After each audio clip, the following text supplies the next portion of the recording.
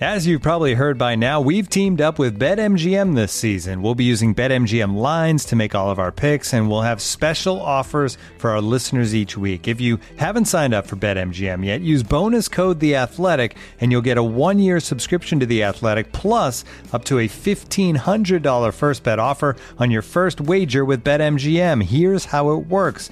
Download the BetMGM app and sign up using bonus code The Athletic. Make your first deposit of at least $10. Place your first bet on any game and claim your voucher for a 1-year subscription to The Athletic. See BetMGM.com for terms. U.S. promotional offers not available in D.C., Mississippi, New York, Nevada, Ontario, or Puerto Rico. Gambling problem? Call 1-800-GAMBLER. Available in the U.S. Call 877-8-HOPE-NY or text HOPE-NY 467-369 in New York. Call 1-800-NEXT-STEP in Arizona. 1-800-327-5050 in Massachusetts. 1-800-BETS-OFF in Iowa. 1-800-270-7117 for confidential help in Michigan. 1-800-981-0023 in Puerto Rico. First bet offer for new customers only in partnership with Kansas Crossing Casino and Hotel. Don't forget, if you haven't signed up for BetMGM yet, use bonus code The Athletic, and you'll get a 1-year subscription to The Athletic, plus up to a $1,500 first bet offer on your first wager. Welcome to another edition of the Standing Room Only podcast. Yes, I am Ben Standing, and I cover the Washington football team for The Athletic. It was a busy Wednesday here in these parts. Obviously, the Washington football team moved on from kicker Dustin Hopkins. Ron Rivera had some interesting comments about Landon Collins. I'm going to get to all that and get you guys teed up for Sunday's big game against Aaron Rodgers and the Packers. Then we've got a fun guest here on the podcast.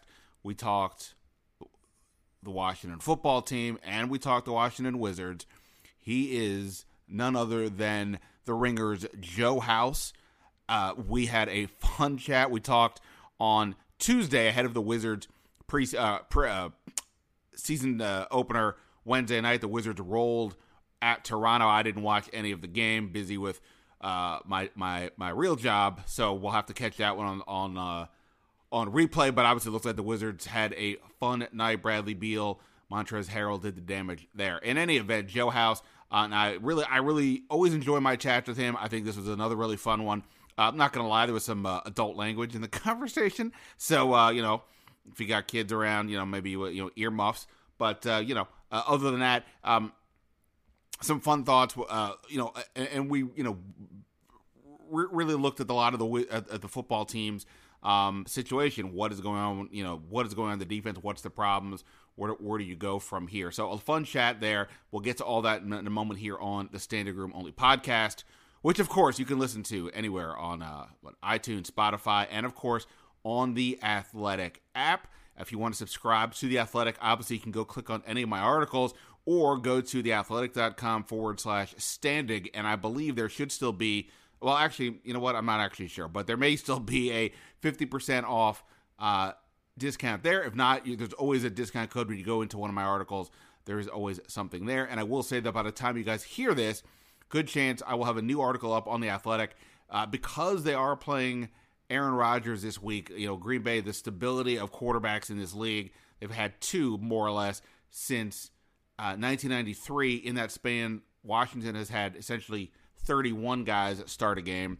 And we know that the quarterback uncertainty remains. I did a deep dive looking into this, spoke to a lot of executives, coaches, current, former, as well as Ron Rivera, to sort of explore what's the challenge that Washington faces to find one of these guys, because it's still obvious they need one. They can't do anything about it for this season, most likely, but they can do something about it going forward, and maybe that's, could that even be Aaron Rodgers? I wouldn't hold your breath. But I did look into that and a whole bunch more, so you can check that out over on The Athletic. And quickly, I want to give a big shout out to some of the listeners here on the podcast. I mentioned in a recent episode that I was open to doing a sort of a fireside chat, as it were, doing a Zoom call with some listeners to just have a conversation, be in touch with everybody who's listening, thank everybody for their time, for their interest, and answering questions about the team. And we did that today. It was, of course, of all the days I picked, it was an extremely busy day. But I had a fun chat. I really enjoyed everybody's time, and I look to do another one maybe next month. And, if that's something you'd be interested in doing, you can always hit me up bstandig@theathletics.com. Just let me know you're interested, and I will do that for sure. All right, let's get to a few topics here. First off, Dustin Hopkins. Look, obviously, it's been an up and down run for Dustin Hopkins. It even extends beyond this year, if we're being realistic. On the surface, he's tied for 11th in the league in field goal percentage. I think it's 85%. He's an 84% kicker overall. He's a pretty solid guy. But look, I got to be honest. I mean, Dustin Hopkins is a super nice human being. I thoroughly enjoy talking to him, and I will be bummed, to not have that opportunity, at least in the context of the Washington football team. But I use the term semi-shaky today on Twitter, and look, kind of really, right? I think that's fair to say. They didn't look to use him at all outside from 50 out, even though we're in an era where kickers routinely make kicks that deep. And he's had obviously some big misses this year. He was fortunate in Game 2 against the Giants that his attempted a game winner that missed didn't count because New York was offsides. He was given a reprieve, made it, and Washington won Week 4 against Atlanta. He misses 2 extra points. Washington trailed by 2 until Taylor Heineke's final minute heroics. Then this past week, he makes 2 kicks but misses a 43-yarder. And, Rivera just said, he just thought it was something he needed to do. They bring in Chris Blewett, who is, obviously the name speaks for itself. But he basically is a guy who just kind of bounced around. He really hasn't been, I don't think he's kicked in about 2 years. A nondescript guy who Washington had in here on the practice squad like a week ago, and then they cut him. And I think that's the point for me right here is to, when you ask, why did they make this move? I don't really honestly think it's that much about Dustin Hopkins. I think Ron Rivera was trying to figure out what messages he could send. What could he possibly do? He mentioned on Monday, talking to reporters, that maybe he needs to change his approach in dealing with this team's maturity and discipline. Look, it's easy to sort of scapegoat the kicker. It kind of feels a little bit like that kind of what happened here, in part because what I just said, that Blewett was here a week ago. They cut him. If he's a guy you think is that interesting, why would you cut him when you have a 16-player practice squad? You know what I mean? Like, you don't need to do that. You could keep him around if you wanted to. They didn't do that. So I think Dustin Hopkins, I'm not saying it was not justifiable, but I don't know. I don't know what would, obviously, and I don't see the tryouts, or the workouts that they put the kickers through, so I have no idea what Blewett has done or what he will do. But, it seems to me that Rivera's trying to figure something out, and that was a move he thought he could do that made some sense. Here's another thing that he did. He apparently had a conversation with Landon Collins in which he told Landon Collins he views him more of a downhill linebacker. Now, that doesn't exactly sound like a 4-letter word, but we went through this whole situation during this past offseason where there was some talk of, Landon Collins moving to linebacker. That was something that Landon Collins rejected. Jack Del Rio and Ron said no, like that's not going to be the case. But ultimately, we're basically talking about labels. And I made this point on Twitter the other day, that if you look at, say, things like True Media, one of the sites that tracks player data in terms of, among other things, where do they line up on the field, Landon Collins, in their estimation, lines up at linebacker more often than not.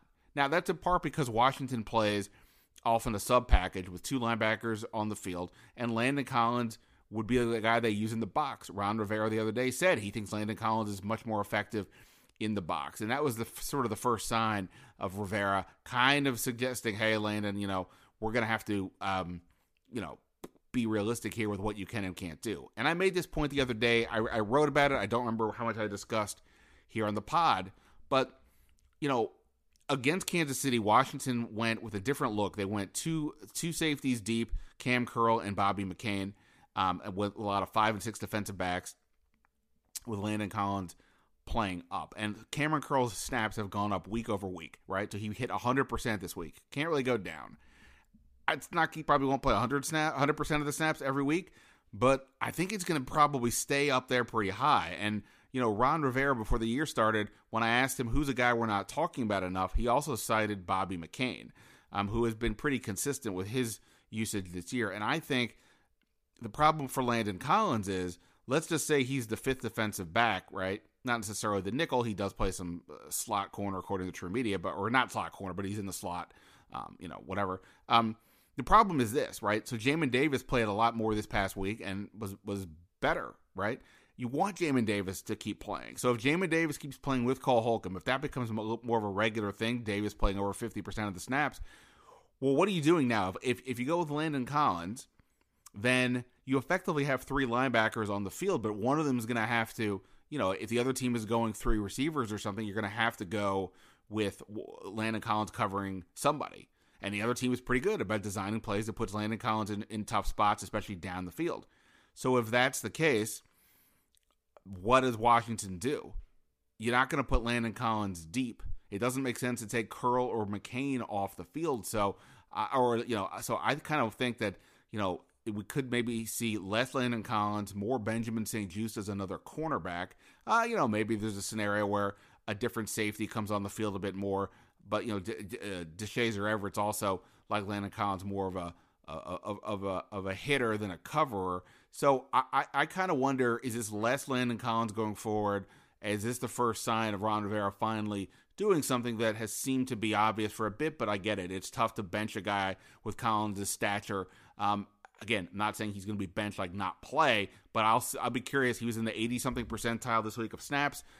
I would be very curious to see if that number is a lot lower this week, and the fact that he made this downhill linebacker comment suggests maybe that's the case. Again, Collins can do some good things, but in coverage has been a struggle for him, and Washington needs to address that. Now you're going up against Aaron Rodgers this week, Tom Brady in a couple weeks. Teams will be aware of that and attack for sure. Last thing, there was some rumors today on Twitter. I don't even know where they originated from, to be honest, but I was busy minding my own business, and I start getting hit up about rumors about Tua Tagovailoa coming here.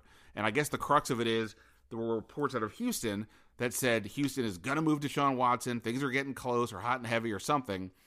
Move him probably to Miami, but that would mean Tua going somewhere else. And anytime there's a QB on the move now, it's either Washington or Denver. It seemed like people were putting it more to Washington. I was then told there's nothing going on here. Washington is not engaged in talks with either Houston or Miami. So there's nothing to that. So carry on with your life. If you didn't know anything about it, great. Well, now you know enough to know that you don't need to care about it. For what it's worth, I think a lot of these quarterback talks is coming out of Houston. I think Houston is really struggling, from what I've been told, to find anybody talking to them about Deshaun Watson for all the obvious reasons. As talented he is as a player, the cloud over him is massive. How can any team trade for him? Even if you trade a minimal pick for him, you then have to potentially answer some PR questions on your end. But how do you even have a clue when he may or may not ever be available, considering all the allegations against him, a lot of charges, and so on? So I think that's kind of all that is. For what it's worth, I would imagine that Denver is the team to watch when it comes to Aaron Rodgers if he doesn't get out, if he does in fact leave Green Bay. So it doesn't make sense that Denver would, not that trading for somebody like Tua would jeopardize getting Aaron Rodgers. I'm just saying they may be waiting at this point to see how that unfolds and go from there. So anyway, just a few things to keep an eye on. As for Washington at practice today, Curtis Samuel on the side again. There were a bunch of guys over on the side today, including Terry McLaurin. I assume McLaurin will play this week. And Antonio Gibson's another one we're going to have to watch. The Samuel thing is interesting. I still wonder if he ends up going on IR this week. I don't know that to be a fact. I just keep wondering this. And one thing to keep an eye on as well. Again, this might be me overthinking, but I like to do that. They announced their practice squad protections. You can protect up to 4 week. On Tuesday, they one of the protected players was Antonio Gandy Golden. Now, obviously, that could make some sense, right? He was drafted by this team in the 4th round a year ago, and he's been called up now twice, or elevated twice, to the game day roster. But here's the thing: under the CBA rules, players can only be elevated for free twice. So if they wanted to elevate him again, it's going to mean either they have to assign him to the roster, or he has to clear waivers. Maybe they just want to protect him because they don't want somebody else to deal with to try to get him, and they'll just worry about him in next year. Another consideration is they're prepared to put him on the 53, sensing that Curtis Samuel could be down. That part's a speculation on my end, but it's curious why they did that. Cam Sims is also a guy who's been down, so it's not like they don't need receiver depth, but it's sort of curious that they did that. But who knows? Maybe they had a sense that some other team was ready to poach him, and they were not ready to even consider giving him up, so they did what they did. All right, either way, here's what I'm going to do. I'm going to bring in my friend Joe House. Again, really enjoyed the conversation. I believe it's at House from DC on Twitter. I'm at Ben Standig for what it's worth, so you can follow both of us there. Again, a really fun conversation. We start off going to Washington football. I promise anybody who's a football person is going to like that. If you're a Wizards guy, I would say it's probably about halfway through that conversation. And if you're not into the Wizards, we'll part ways there. But hopefully you are, and that's it. All right, that's it for here. Let me get to it. Here's my conversation with the Ringer's Joe House on the Standing Room Only podcast. Looking for an assist with your credit card, but can't get a hold of anyone? Luckily, with 24/7 U.S.-based live customer service from Discover, everyone has the option to talk to a real person anytime, day or night. Yep, you heard that right. You can talk to a real human in customer service at any time. Sounds like a real game changer if you ask us. Make the right call and get the service you deserve with Discover. Limitations apply. See terms at discover.com/creditcard. All right, as promised, coming back for a triumphant return to the podcast. You know him and you love him from The Ringer. He is Mr. Joe House. Sir, I appreciate it. You are decked out and you got Wizards gear. Wait, is that an actual Daniel Gafford jersey? I just noticed what's fantastic is it's Gafford's number, but if I don't want to get up and turn it around because it was very hard to get it taped up here in the home attic studio. It has my name on the back, which is like, think about the moment that we're in. Gafford gets extended. He earned it. He deserves it. We're starting off, it's a 21 because it's the 2021 season, but high hopes for the 2021 season, Ben Standig. A wonderful way to kick off this podcast. Yeah, we're recording on Tuesday morning, late Monday night. The Wizards gave Daniel Gafford an extension. We can discuss that in a bit. I thought that was an interesting contract for a couple ways. And we'll look, if I got House here, we're going to talk about the Wizards, but it is a football season. The Wizards aren't there yet. They start, well, they may have started by the time you hear this. Who knows?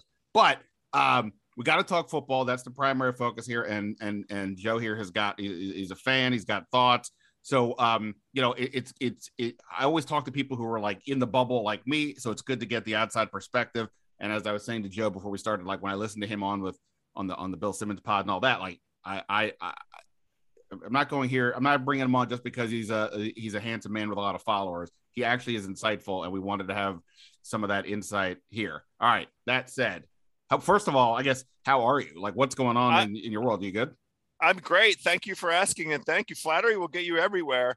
I'm just now recovered. I flew out to California for the first time for a visit with my old pal Bill Simmons. I hadn't seen him in a year and a half. I think it's the longest that we've gone without, a hang in 30 some years that we've been pals. So it was wonderful, except for he is really on his grind right now. And what a time to be alive. We have Prestige TV, the return of Succession, Curb Your Enthusiasm is about to come back. The onset of the NBA season, we did a whole bunch of NBA content. I got a little bit of my golf pod out there, even though it's a quiet time in golf. Rory McIlroy, 4-time major winner, another win for him. So we did a little podcasting in the golf realm, and of course, football. I mean, it's that annual debate, the lifelong debate, which month is a better sport month, October or April? It's just got to be October. The playoff baseball. I mean, I was deprived when I arrived out there in California last week from a lot of the afternoon football games because Simmons is locked in on the Red Sox. Like, I didn't fly across the country to watch the Red Sox, bro, but that's what we did. I mean, if you think of it like the four main sports in this country, and if you tack on college football as some people obviously put college football ahead of some of those other ones, but put college hockey football in there. Sure. That's all five are going on at starting. Well, I don't know if the NBA starts Tuesday or Wednesday, but all five are going on right now. And we could, so other than like college basketball, and I guess depending where you are with like tennis or golf, like it's all happening. Plus, like with like boxing, we just had a huge fight the other night. That's always going to happen. So yeah, it is hard to argue with this, even though the thing that I like about the April is it's a signal that the weather is about to get nicer. And that to me, that to me that's right. It's we very get to hopeful. see body parts are coming out again. It's wonderful. I love April. Unlike today, I'm wearing a sweatshirt because I went to get coffee and it's in the 40s. So yeah, man. So there's that. All right. Speaking of chilly, I feel like that's how people are viewing the football team right now. Kind of cold right now on multiple fronts. There's obviously all the off the field drama, but it's not like the on field product is exactly crushing it right now. I came up with a bunch of questions to take us through this sort of would you rather type questions, and we'll get to that in just one sec. But I guess just broadly, I assume you've been watching all the games. Where are you at right now? I mean, on what level of frustration, anger, disappointment? Maybe you're just like, I didn't have expectations going in. Where are you at with the group right now? It might be a surprise to you, but I'm much closer to I didn't really have big expectations for this team this year side of the chart than anywhere else. And the thing that I'm most disappointed about and most disappointed by is we have not had one single down of football on the offensive side with the full complement of what we envisioned would be the team, the 11 on offense, all healthy, all ready to go do some work. The Curtis Samuels injury persists. It's frustrating, but him in the slot, plus McLaurin, plus Diami, plus a healthy Antonio Gibson, plus J.D. McKissick, plus Fitzmagic, we haven't had one down of football with that complement. So we started off right off the bat with, not the version of the team that we kind of envisioned and that we were cautiously optimistic about. My estimate of this team coming into this season, they look like to me an 8-9, 9-8 at the very, as a very best kind of outcome. And now they look like they're going to be in the 6-7 range at best in terms of overall wins. And look, I mean, they didn't come into this season expecting to play Taylor Heineke for several games in a row. And he's a backup quarterback and he's playing like a backup quarterback. And I love rooting for him. It's a wonderful story. He's just not good enough to be a starting quarterback in the NFL. And that's not a knock on him. And it doesn't, diminish my enthusiasm for him and his story, but they can't compete. They scored 13 points against the worst defense in the NFL on Sunday. They scored all their points in the first half. They had 3 turnovers in the first half and turned that into 7 points. That's not getting the job done against the Kansas City Chiefs. So that's just who this team is. The biggest disappointment and the thing I'm hoping to pick your brain on is what the hell's going on with the defense, because I do think that the defense was slightly overrated. The performance at the end of last season, especially against a bunch of second string and third string quarterbacks. But I thought that the defense would be competent this season. And that was the thesis for why 8 wins or 9 wins was possible. This defense is not competent. They haven't been competent all season long. The only 2 teams they've beaten are helmed by Matt Ryan and Daniel Jones. And Daniel Jones played well enough for the Giants to win that football game. And the Giants had 50 different ways to win that football game. I'm psyched that they lost, but still. Anyway, so that's the state of the Joe House Union as it relates to the Washington football team.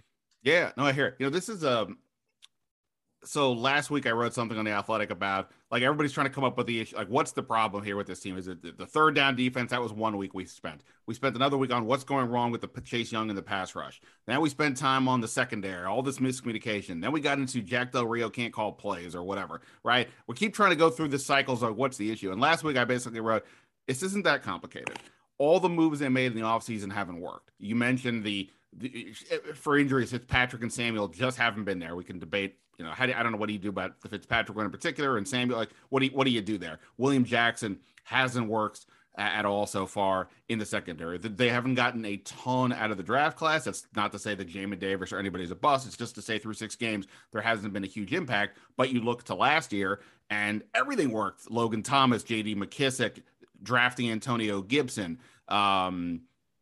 Ronald Darby, so many guys kind of came and everything seemed to work. And I guess one thing that's interesting, and this hasn't been discussed really, is they did change the front office, right? I mean, they did change the people who were helping make the decisions. I don't really believe that Ron Rivera may have final say on all this stuff. And obviously he's looking at tape on, a linebacker from Kentucky and maybe a cornerback from Minnesota, but like, it's not like he's being presented with information. Where does the information come from? Now, a lot of the scouts are still there, but somebody's having to make the decisions. And I have no idea. I can't sit here and say Marty Herney or Martin Mayhew or Ron or whoever made bad calls. Things just haven't worked. And that's with free agency or the draft. And that's my one caveat, because your point is like, it would be nice to see what this offense would look like if everybody was actually playing, but they're not. So, what can you do? And, on that point, as it relates to the front office, the thing, if I'm trying to be generous, I'm trying to be glass half full about this. I think about the organization with its systemic, gross incompetence that starts at the top and has been insidious and invidious in terms of 25 years of the worst decision-making, the worst instincts, all of the kinds of classic mistakes that bad businesses commit, and bad businesses end up in bankruptcy. But because this is the NFL, all the rising tide floats, all ships. And holy cow, the Washington football team has never been worth more than this moment. It's very frustrating as a fan, but specifically the thing I think about, if I'm being generous about it, is like, these things are let me keep up that ship analogy. Boats don't move. You can't move on a dime, right? If you're headed towards an iceberg, it takes a long time to change position and get it moving. And so while the hiring at the top and Jason Wright, there's a bunch of competence in the front office now. I'm guardedly optimistic, but it's just going to take time. And I feel like it's going to take a long time to change course, change direction, root out the gross incompetence, change the overall culture, change the overall approach. And last season, it was funny that Rivera made the comment he made about 10 days ago. I do this Friday podcast with Warren Sharp, the Ringer gambling show on Fridays. And Sharp, was inclined to take Rivera to task gently for the observation that it's kind of, we were done a disservice by winning the NFC East last season because it changed expectations about this team coming into the 2021 season. And it put us in the position of having to play all the division winner schedule. And we're not ready for that. He essentially said, we are not ready to be competing at that level. And they only won 7 games last season. And I think he's right. And I think he was being honest. But so we have a faulty measuring stick for, the ceiling of this team. And, the Rivera and the front office, I think they deserve a little more leash, especially in view of the continued dysfunction throughout the organization. What's going on with the head trainer and the assistant trainer, and especially I think about that in the context of a persistent lingering injury like what Curtis Samuel's going through. Why hasn't Curtis Samuel's hamstring gotten any better in 4 months? That's not a 4-month lingering injury kind of thing. Well, who's he getting advice from? Who's in that organization helping him get back on the football field? Is it the trainer and the assistant trainer that have been indicted, that are under federal indictment right now? I don't know the answer. How long have those guys known that this trouble was lurking? How much has that affected their ability to give good guidance to the team? We still, at this moment, have no idea when Ryan Fitzpatrick is going to be back on the football field. My guess right now is not the rest of the season. I don't expect to see Ryan Fitzpatrick play another down for the Washington football team in the 2021-2022 season. Yeah. Anyway, but there's lots of other stuff we could talk about. Yeah, no. But to your point of the trainers, I mean, like if you said that,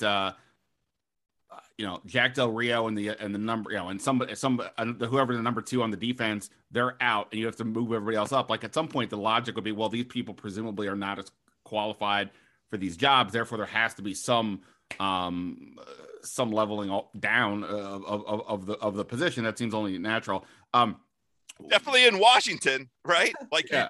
Dan Snyder doesn't have, it's not plan B Dan Snyder. Nobody's ever given Dan Snyder credit for his plan B wherewithal. Right. By the way, since you mentioned it, and this has been like a pet peeve of mine, the quote from last week with Rivera that you said Warren Sharp took notice of, a lot of people did, about sort of like the woe is us. We maybe wish we hadn't won the division. It was the quote that was passed around on Twitter was taken out of context a bit, and it wasn't what he really said. He put it in just overall like some might think this, but we know we have to keep going. But anyway, but this is what I noted. I've noted this since December. When he said this, they beat the Eagles in week 17 to win the division, right? Who gives a crap? 7-9, they're not good enough. You win the division. It is an emotional moment. You're super happy. The first question he got in the post-game press conference on Zoom, something like, what does this mean to him? And I'm going to say it's the fourth sentence in the first answer. Quote, it's kind of a double-edged sword, though, because obviously we play Saturday night against Tampa Bay. We got the first place schedule next year, which is not going to be easy. His first thought, basically after winning the division, was, "Oh crap, this is where we're at." And I think that's my point. It's he's not like he's not saying this now. I think to your point, he's being realistic, and I do think sometimes when people are so unfair with how they view their own world, the things that they would say in their own life that if people heard them would interpret like, oh, is that what you're saying? He's just being honest with whatever it is. And I know people want to hear, well, we're going to win every game, 80-0, but like, it's not there. Plus they were trying, it's like people say, why didn't they try to get a quarterback? They did. They tried to get Matthew Stafford. They aggressively tried. It didn't happen. So and I'm only interrupting. They did. It was Dwayne Haskins. They did go get a quarterback. The bum ass owner deliberately sabotaged their ability to get a genuine replacement for Alex Smith. It wasn't the organization's fault that Alex Smith had the catastrophic injury that he had, and they had the instinct to fix it. It's just, am I allowed to curse on this podcast? Rock on. The motherfucking owner who his gross incompetence, his unparalleled incompetence going into the draft room and insisting that they take Dwayne Haskins, who does not belong in the NFL at any level, as the potential replacement. And it takes so long to recover from that mistake. That's the problem. That's the issue. They do have their instinct wasn't wrong. They do need a replacement for Alex Smith. They didn't have the opportunity in the most recent draft to do anything about quarterback, really, because by the time they selected at 17, the real guys were basically, I guess, Davis Mills was still on the board, but they'd already made the decision to try and replicate the basic competence of last season. In any event, I interrupted you. No, all good. All right, so I spent careful amount of time coming up with these would you rather's. By careful amount of time, I mean like 5 minutes. Yes. So let's get to a couple of these things here before we eventually get to your beloved Wizards. So we mentioned Taylor Heinicke. I guess I'll phrase it like this. Look, obviously, at the end of the day, football is supposed to be entertaining and fun, and nobody wants to go through a miserable season. And I wouldn't say it's miserable, at least from a football perspective, but it's veering in there. It's not been great. And then combined with all the off-the-field stuff, it's really not it's not fun these days. But, okay, Taylor Heinicke is a lot of fun. So would you rather see the daring Taylor Heinicke, the one who gives people hope and inspiration, who makes people think, I don't know, he's kind of scrappy. Maybe there's something here. And clearly Scott Turner's a fan. Would you like to see enough of that guy to the point that he's interesting enough that maybe somebody says, maybe he's something we can continue to work with, because Ron Rivera keeps saying he's just inexperienced. He only has so many starts. Let's give him some time. Or would you rather just it implode, even if it means the season goes wrong, to put a cap on, okay, that's not a thing. We actually have to get a quarterback no matter what. What angle would you rather see? Well, I would never root for like an implosion, but I don't think we need to see any more Taylor Heinicke. We've seen all that he has to offer. He's a backup quarterback. He doesn't have the arm strength. He can't go downfield. I haven't sat down with the advanced analytics to look at his ADOT, the average depth of target, but I know that he's not throwing the ball down the football field because I'm watching the games, and he doesn't have the accuracy to go, out, wide out on a 25-yard where the ball has to travel 40 yards or 45 yards. And his decision-making is slow. I mean, the McKissick winning touchdown against Atlanta was a fifth read because he had the ability to scramble all the way to the other side of the field. It took 7 seconds for that play to develop, and it worked out just wonderfully for the team. But that ain't no way to build no offense. I mean, you can see him. He's slow on his progressions. He's slow on his reads. He doesn't have the arm strength. And yet I love him. I admire what he's done. I mean, all of those things are just true about him as a quarterback. He's not the future quarterback for this football team. This is not a Kirk Cousins debate, right? We're not like debating whether or not it's worth it to make an investment in Taylor Heinicke. We don't need any more evidence. There's no reason to make an investment. He's a backup quarterback. He's a competent backup quarterback. I would like to see him run more. I still don't understand why he didn't have one single rushing yard against the Chiefs last week. But, there is a quarterback somewhere out there, professional or in college, that will be the quarterback of the Washington football team next season. Is not Tyler Heinicke. Yeah, I think the Chiefs, based on what I saw and also what Heinicke said, I think the Chiefs did a good job of sort of hemming him in. He said a couple times he'd evade one guy and there would be another guy right there. Rivera. I agree, but that's on Scott Turner. Like, sure, generate some play calls to give him the opportunity. Sure. Yeah. I think ultimately that's the thing, right? The more exposure he gets, the more teams are like, okay, we actually have to game plan for this guy. When Tampa Bay saw him last year, who the hell is who? What's his name? That's right. They don't know what to make of this. Now there's more teams seeing him, and you're seeing he's done some good things. The limitations are becoming more and more evident. And look, as a reminder, Kansas City's defense is horrendous. I mean, they had given up at least 29 points in every game this year. I think going back to like middle of last year, they hadn't given up anything as few as 13. I think my sense is like the Chiefs, were as a group were not concerned about necessarily winning or losing, but they didn't know what to make of it because they were having their own issues. And if Mahomes doesn't throw, one inexplicably horrible interception and then one off of Tyreek Hill's hands, this thing could have been even a lot worse, but Heinicke is what he is. But my only concern is Jay Gruden loved Colt McCoy. He always wanted to start Colt McCoy. You see these things happen. And Scott Turner clearly loves Taylor Heinicke. And if he were to do enough, that's all I'm saying is like, could they talk themselves into it? That's why I'm like making it extreme. No, they know. Don't you think they know? But again, Jay Gruden should have known about Colt McCoy. And he kept Jay wanting Gruden's to put him in. Nincompoop. He's a moron. Nobody thought that was he's a smart guy. He's a degenerate nincompoop. The heart wants what the heart wants. I don't know. All right. Speaking of this one makes absolutely no sense to put them two together, but life doesn't make any sense. So here we go. Would you rather see Kyle Allen start or Landon Collins begin losing significant playing time? Again, these things have no connection whatsoever, but you got either way. A lot of people are saying, hey, Landon Collins, we enough of this.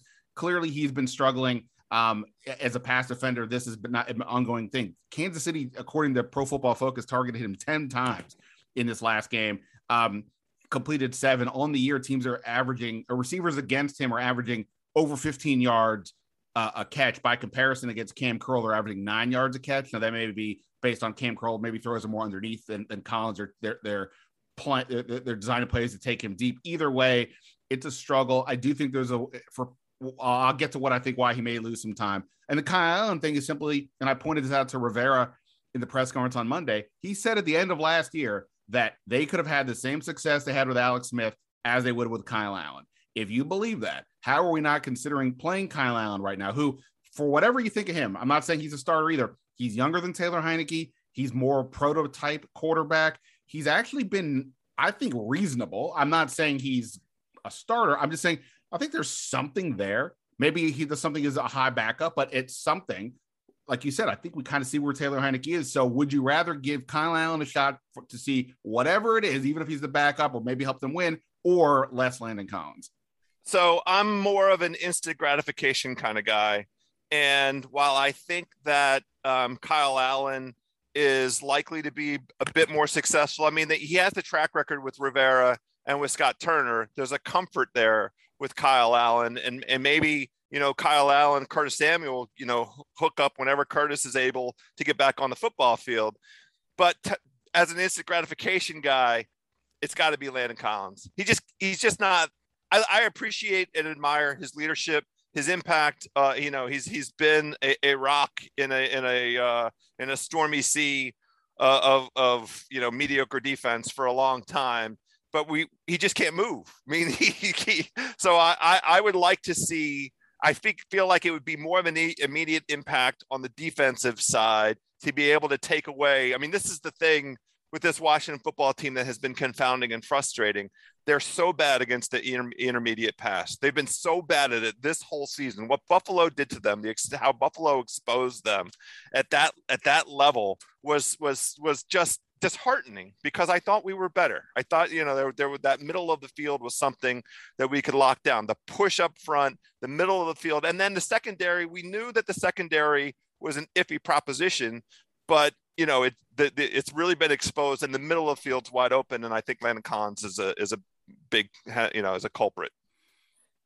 Yeah, I mean, look, Cameron Curl's snaps have increased every single week. I don't know why they were as low as they were in the beginning of the year. I think part of the problem is, this is just my assumption, it's easy for Ron Rivera to sort of shank Dwayne Haskins the way he did last year. Dwayne Haskins gave him all the reasons to. It wasn't just that he was struggling on the field. I think we all, everybody kind of learned what was happening off the field with some of the immaturity stuff and things like that.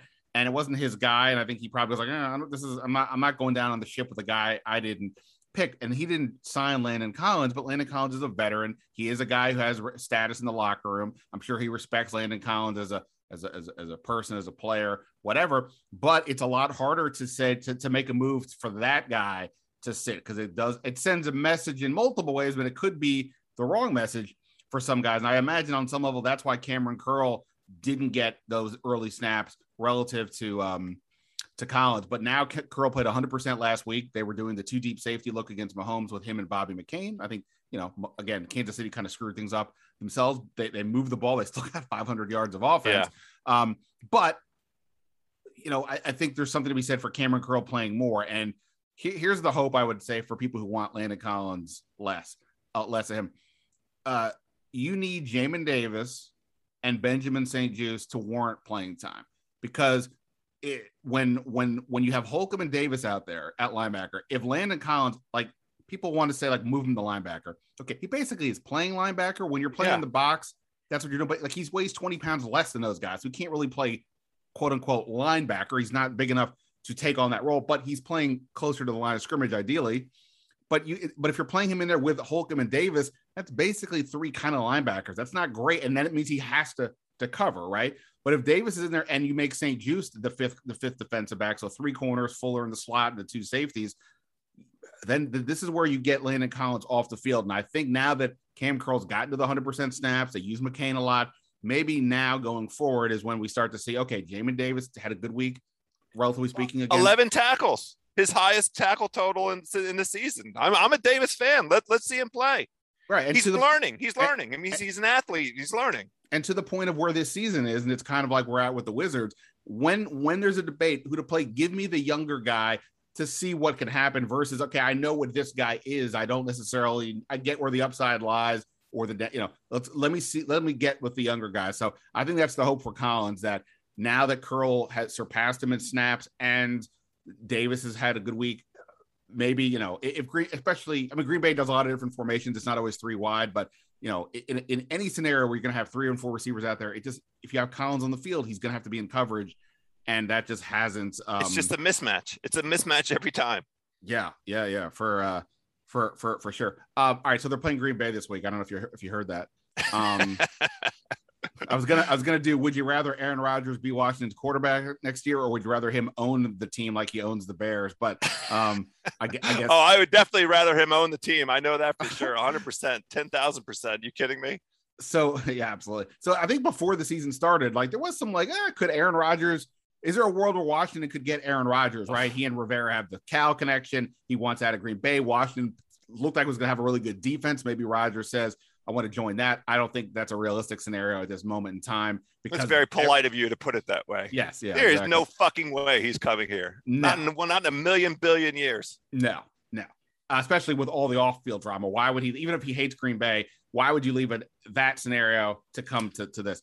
that said, let's just play this game out for a little bit. If Aaron Rodgers does leave Green Bay, he's got to go somewhere, and people will keep talking about this, probably myself included on some level.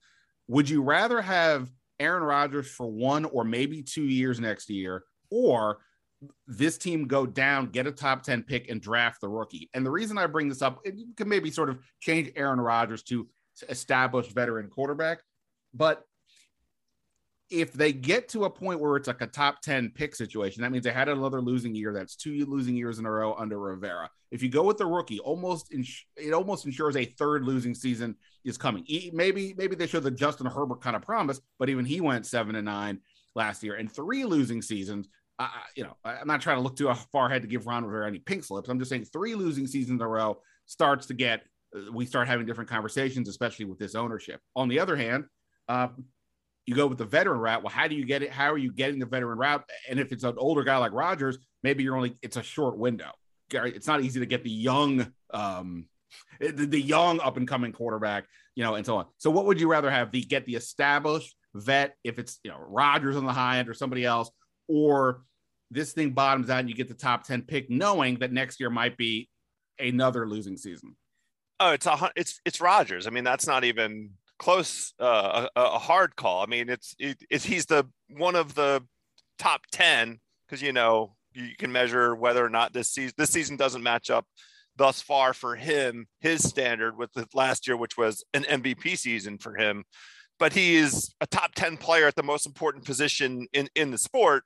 And what that means in terms of the knock-on effect for every other position on offense and on defense, because of extended drives, just like every little incremental benefit that comes from having a competent, better than competent, a world-class quarterback, it is transformative to the whole team. And so if you have an opportunity to get a guy of that class for even one season, you do it, because it's the NFL. Parity rules. Every single season that you show up on September, the first 2 weeks of September, and haven't played a game, you can win the Super Bowl in the NFL, unless you're the Houston Texans, or the Jacksonville Jaguars. What if it's like, say, Teddy Bridgewater, who I think is a free agent? No. That's rude. Let's not put Aaron Rodgers and Teddy Bridgewater, I'm saying, what if it's conversation. But to say Teddy Bridgewater gives you a better chance to win games next year than a rookie would, but the rookie is obviously the longer term play. And if you're coming off 2 years in a row in which you've underachieved, let's just say broadly, not obviously they won the division last year, but underachieved record wise, like. I just think I don't really have the answer. The obvious question is, get the quarterback. Don't worry about the short term. So get the quarterback and you go for focus on the next 10 years. But I'm just saying, if you're Ron Rivera, at some point you actually have to start winning games. Look, they could have a winning season this year, but in this hypothetical, then that's why I think this is an interesting debate. We're going to probably get into more if they don't turn this thing around. Is where does he go? Because I think that's going to be part of the question. Well, this is to the point we were discussing earlier. He never had a chance. He should have his rookie quarterback. It should have been Dwayne Haskins. So he's fucked, since I'm allowed to curse on this thing. The move at quarterback is to have another, seasoned veteran re-sign Fitzmagic for next season, and draft your rookie. Go get your rookie and groom that rookie and let him learn the system. I mean, we've seen across the NFL with all of the rookies playing this season how hard that transition is. It's 5 or 6 games. We're 5 or 6 games in, and none of the rookies have really, demonstrated a Justin Herbert level of impact on their team. I mean, the Patriots have only won 2 games, and Mac Jones is pretty effing good, and he really does fit their system. But the NFL is hard, and so you if you're going to play the rookie, then you're going to sacrifice your season. And the challenge for Washington is, and you've hit the nail on the head with Rivera, he didn't arrive here to start sacrificing seasons. So they have a defense that can be competent. I think over the course of this season, we're going to see improvement in that defense. They do have personnel yet that I think, can be successful. William Jackson, I'm a glass half full kind of guy. I'm a WFT truther. I think he's going to turn it around. I love the concept that you're describing with the 5D backs, Fuller in the slot. I mean, there are things that can be done to get this defense back to the kind of swagger that they had at the end of last season. If you have a defense with the personnel that they have, then you can't be wasting seasons trying to bring in a rookie quarterback and on the offensive side of the ball go 3 and out every time. You need to be competitive, and so that's a seasoned vet, somebody like Fitzmagic. Maybe it'll be Kyle Allen, I don't know, plus a rookie in this upcoming draft. It's imperative to get that rookie quarterback correct, because look, I mean, it's costing us 3 seasons. The Dwayne Haskins mistake is costing the football team 3 seasons. We just can't make the mistake again. It just costs too much. Yeah. And I know, like, earlier in the year, especially when they played Justin Herbert in week 1, and people are going, oh, how come they didn't draft him? And I don't even remotely engage in that. That was not a discussion. You had the young quarterback and Chase Young sitting there. But because the owner insisted on Dwayne Haskins, it took even debating Justin Herbert, or probably more realistically Tua, I would guess, but I don't know what they thought exactly.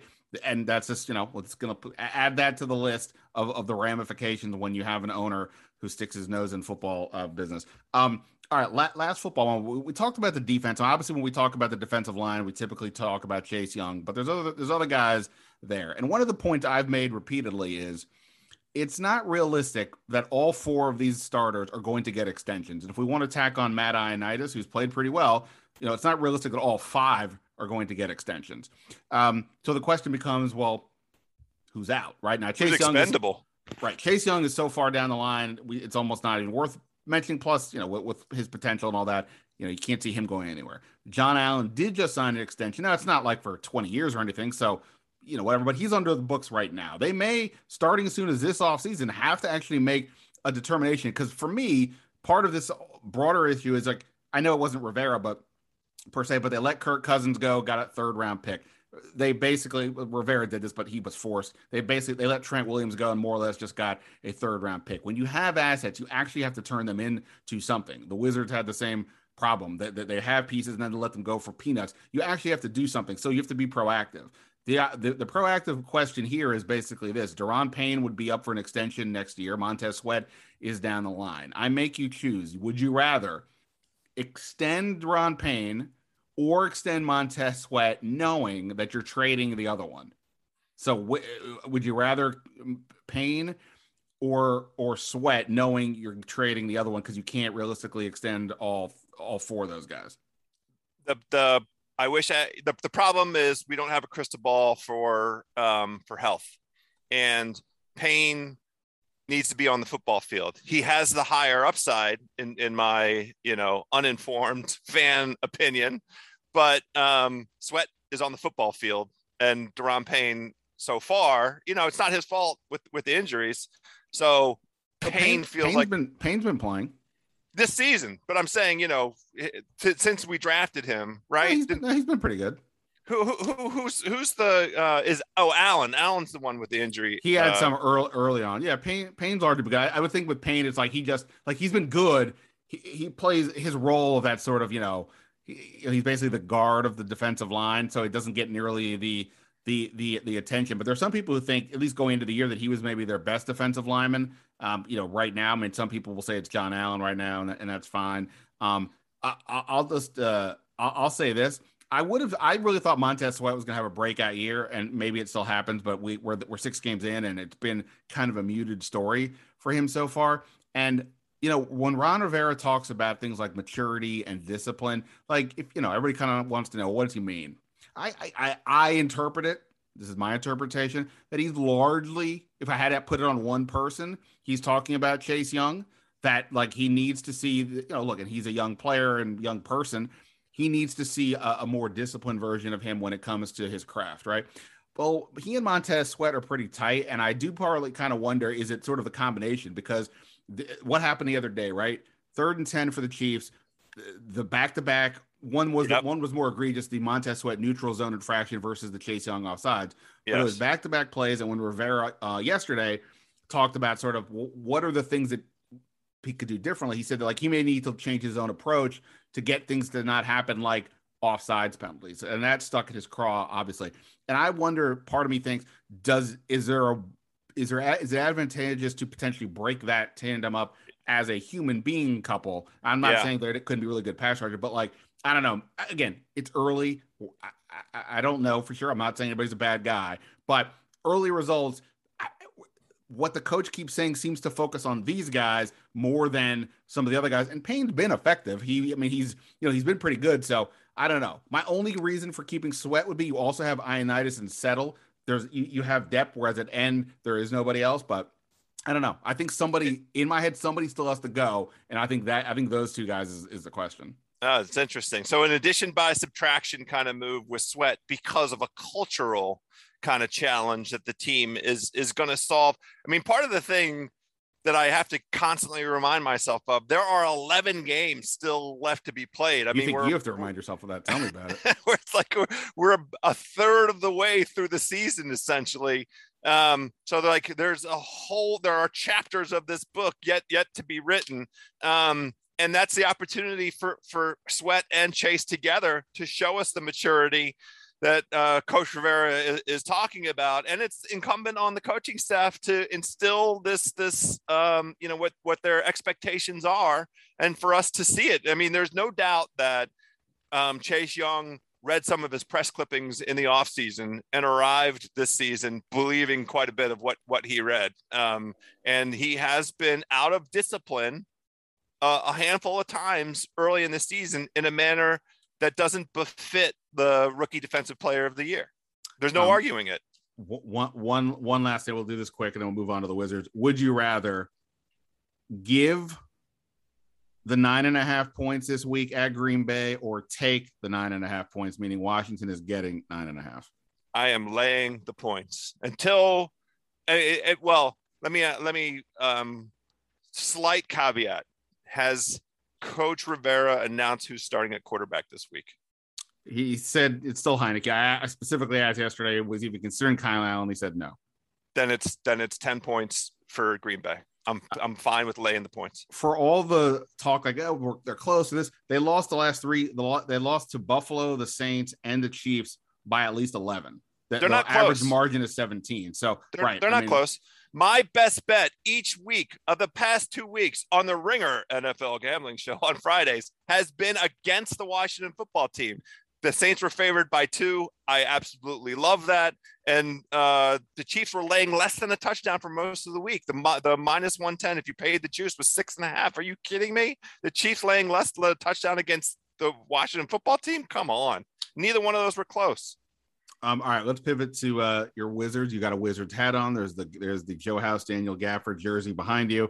I got one would you rather, and then we'll go open court here and let you give you the ball at the top of the key and let you go nuts.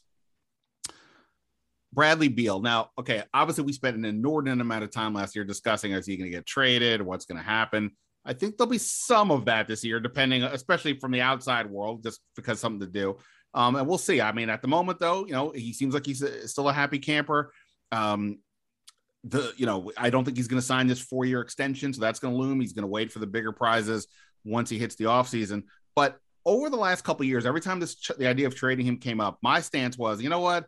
As long as John Wall or Russell Westbrook are here, you can't actually rebuild. And those guys would be lousy to leave in the locker room as the lone adult in a room with a bunch of kids. I'm going to keep Bradley Beal because I know what he is. It's not, he's not LeBron or Durant, but he's a top 15 player or so in the league. He's has nothing to do with his vaccine stance, but he's a mature guy. He's a leader on the basketball court in those ways. I want him there, especially if I have to have this other thing that's not going to let me go all the way down. But once they traded Westbrook and got back some young players, but also like movable assets, and the only sort of thing you're stuck with now is the Bertans contract, which some team may ultimately take that off their hands because the guy can shoot. I'm like, okay, well, now here's the window. Now may be the moment. Let's be realistic. We are the Wizard. What's the upside? The 6th seed? If we're talking the goal is to win the title, which I always say, I don't think it is for this owner. If it happens, great, but that's not really the goal. The goal is to get in the playoffs and get that revenue. Then they're not going to trade Bradley Beal, but this was the window to do it. The second you did that, and there were obviously teams that would have given you a bunch of stuff. We don't have to get into the stuff. So would you rather have had the Wizards trade Bradley Beal to get whatever that stuff might have been and do the true, okay, we're starting over with the young pieces we have plus these new pieces, or do what they did, keep him, add some pieces around him, and say, all right, let's see what we can do here. Help me understand when. Would I have rather that they did the trade before the season or at the end of last season? Like when? Like basically at the moment they traded Westbrook, right? That was before the draft, right? So in that moment, I absolutely positively believe in keeping Beal because his most and highest value will come over the course of this upcoming season.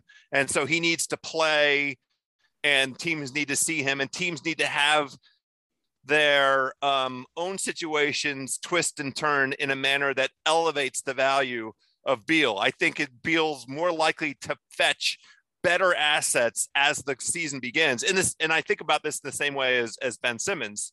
Honestly, the season needs to begin and teams need to start experiencing, they need to be dissatisfied with their first month, their first 60 days, their first 25 games. They need to experience the injuries that are inevitably going to befall teams, the unexpected injuries to important pieces of teams. And you need a little bit of desperation to get the best value. So in view of where the franchise sat on the day that they did the massive Spencer Dinwiddie, Russell Westbrook, 15 player moving parts deal. Absolutely. You gotta run it out with Bradley Beal. Yeah, interesting. So you like the desperation angle versus at that point, the season, there may only be 2 or 3 teams that need to make the move. Whereas at this point, there might be 15 teams willing to say, you know what, maybe we do make a deal for Beal. That's why I was like doing it in the offseason because there's more buyers, but you're right, the desperation may not necessarily be there because you're like, well, we don't even know what's going to happen, or we haven't started, or we can go, if we don't get Beal, we can go get somebody else. In the offseason, every team believes their own bullshit, right? Everybody talks themselves into, this is our competitive team, this is the direction that we're headed in. I mean, of the, let's say 20 teams that have genuine playoff ambition and aspiration, everybody's talks themselves into their own narrative, but reality will intervene once the season starts. And that's when I think, Beal will have more value. All right. So before we started, you told me you have some thoughts on this team. They did keep Bradley Beal. It's a really weird Wizards team because they actually have depth. They don't have, other than Beal, they don't necessarily have the top end talent, but they've got a lot of guys that can play for a lot of teams, which is really weird to see how this is all going to shake out. But I have no idea. I literally have no idea what your view of this team is, and you got thoughts. So let it rip. What do you got? It's the beginning of the season, so I have irrational exuberance, irrational enthusiasm. I think this is legitimately the best Wizards team that Bradley Beal will have played on since the 2016-17 playoff team that won 49 games. And I honestly think that this team has talent-wise more talent than that team. Now that team had John Wall playing, possibly his one of his 3 best seasons in his entire career. So I don't think that there's anybody else on the Wizards who's going to have that kind of ceiling, but they have 8.5 legitimate NBA players. The funny thing, I came on your pod in last winter, and when I've gone on with Simmons, the resounding failure of the Wizards in previous iterations is not enough NBA players, right? So they had Westbrook, who was hurt for the first 2 months of the season last year in one of the craziest, with the combination of COVID and injuries and the weird schedule and different teams having different COVID problems. The Wizards were shut down for 3 weeks, like the weirdest NBA season ever. But at the guts of it, they had 3.5 NBA players, 3.5 genuine, because I only give Rui a half. Rui is not a full NBA player. I mean, there were games late last year, even with Westbrook there, where they were playing Westbrook, Beal, and Neto together, in part because Neto was as good as anything else they have, and no disrespect to him, he shouldn't be. That's not a 3-guard lineup you should be using. He's half an NBA player. I mean, right. And I love Neto. That's not a knock on Neto. He's just not, a starter in the NBA. But this team, and I really in the preseason, because It was a very good indication of the depth that they enjoy, of Wes Unseld Jr. thinking kind of outside the box with some rotations, and the combinations really feel potent. Like Kentavious Caldwell-Pope is a competent basketball player. Kyle Kuzma is a competent basketball player. Montrezl Harrell, you set aside whatever opinion you have about his effectiveness in the playoffs. He's a competent basketball player. He knows where to go on the basketball court, and he still has enough of the athleticism to be impactful. And his hustle is undeniable. Daniel Gafford. This is a pro Montrezl Harrell podcast. I've liked him ever since high school. I'm all that guy just plays with energy. Right, the playoffs we'll see, but like in terms of like 82 games, I like that guy on my team. Absolutely, positively, and you know Aaron Holiday knows how to play. Like it's going to be interesting for him to get run. This is a team that genuinely, if they buy in, can play defense. We might see defense in Washington for the first time. It's why Daniel Gafford was such a revelation last year. We saw a shot blocker for the first time in what felt like, a lifetime here in Washington, and they just re-signed Gafford. So that shot blocking prowess as a last resort at the rim, but I think we're going to be able to put pressure out on the perimeter. Aaron Holiday can play perimeter defense. Bradley Beal might be motivated to play some defense. Kuzma is not, doesn't just stand there. He's not a potted plant. I just think across the board, there is competent NBA talent. And I think I haven't had a chance to sit down and do this, but I bet it's the case. I'm a gambling guy, that if you added up the entirety of the playoff experience that this team as assembled right now, this roster, I bet they have more playoff experience than any team that Bradley Beal has played on in his entire NBA career. I'd be willing to put that to the test. Well, I mean, you've got the guys that played with the Lakers. Exactly. So there's that's right. Right. So that's a lot. Right. So there's at least that. Yeah, I mean, you still have a lot of young guys. I think it's going to be interesting, right? Because obviously it's a new coach. He's got to establish what he wants to do, right? Is he, what's my system? How do I want things to go? But then you have other variables like, okay, look, Bertans was a mess last year for he shows up out of shape because of COVID stuff. He can't play a lick of defense. It's really hard to play him in the playoffs. But we know he can shoot the lights out, and you're giving him a lot of money. So you kind of need to play him in theory, at least to get him going or see what he's got. But then you've got these three young players. Now, Rui Hachimura, once he gets back in the flow, he'll be out there on the court a fair amount. But what do you do with Deni Avdija and Corey Kispert? I think they like Kispert. Look, as a bar mitzvah boy, I'm all invested in Deni Avdija, but he needs the ball. Last year was a bad fit with Westbrook. He's out there playing off the ball. He needs the ball in his hands. He's that type of not a point forward, but he's that kind of thinking player. But how do you get him on the court when you have Hachimura and Kuzma and KCP and Harrell and Bertans? You can't play all these guys. And like we mentioned Neto, to me, I would probably keep Neto out of the rotation initially because I know what he is. But if I'm trying to win these games right off the bat, he's probably in my top 10 on some level, to be honest, especially if KCP is really a 3, if that's how they're kind of using him. Then you need the fourth guard. So I think how the rotation plays out is going to be fascinating. I'm not even worried about when Thomas Bryant comes back because I'm kind of in my head kind of writing him off, to be honest. Well, but especially it's with funny, Gafford. You reported the news last night, chimed in with the Gafford extension. That extension to me makes Thomas Bryant expendable. And I would love to see somebody, a deal out there, a combo of Thomas Bryant and Bertans, where a team's willing to go ahead and take a swing at what Bryant brings to the table offensively.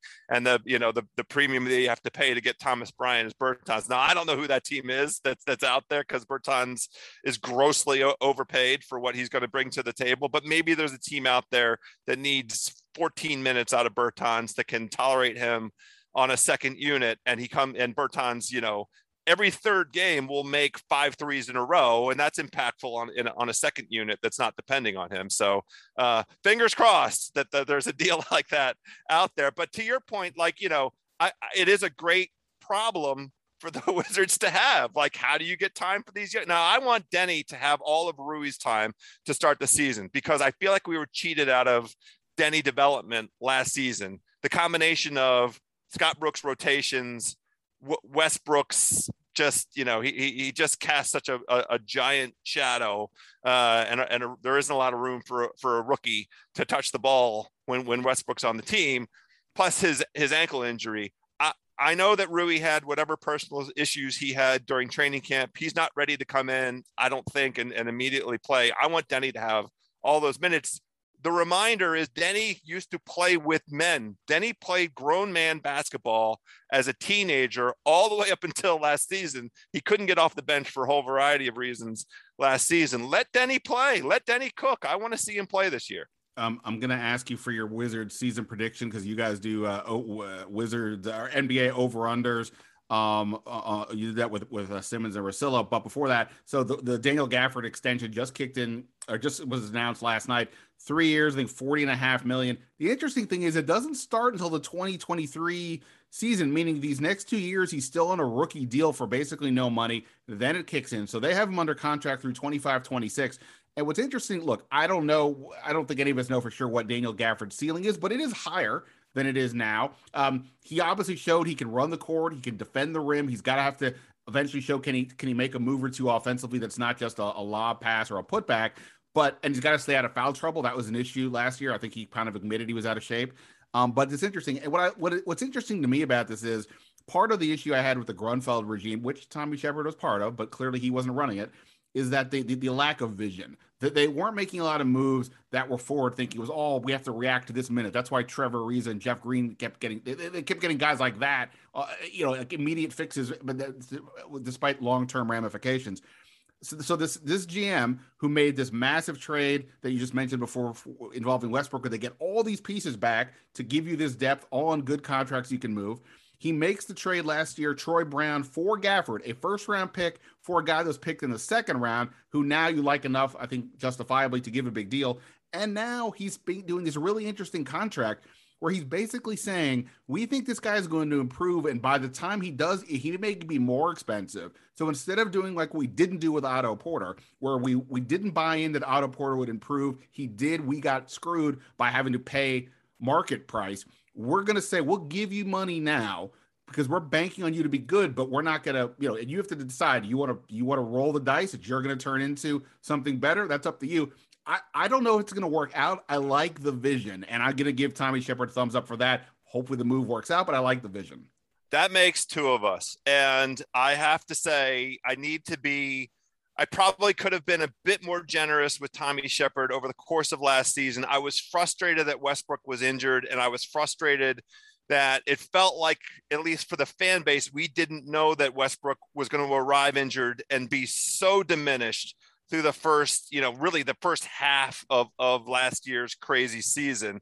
And the Bertans thing was a swing and a miss, and I was disappointed about that. But look, on this day, 1 year ago, John Wall was the starting point guard for this Washington Wizards basketball team. Now think about everything that's happened from October the 19th of 2020 to October the 19th of 2021 with the personnel on this team and the direction of this franchise. I give Shepard credit. I give him a ton of credit. If you told me that we would be able to turn John Wall into all of these assets and surround Bradley Beal with a whole bunch of NBA players, man, it's an A. I give him an A, and that's part of my irrational exuberance. They haven't played a game yet.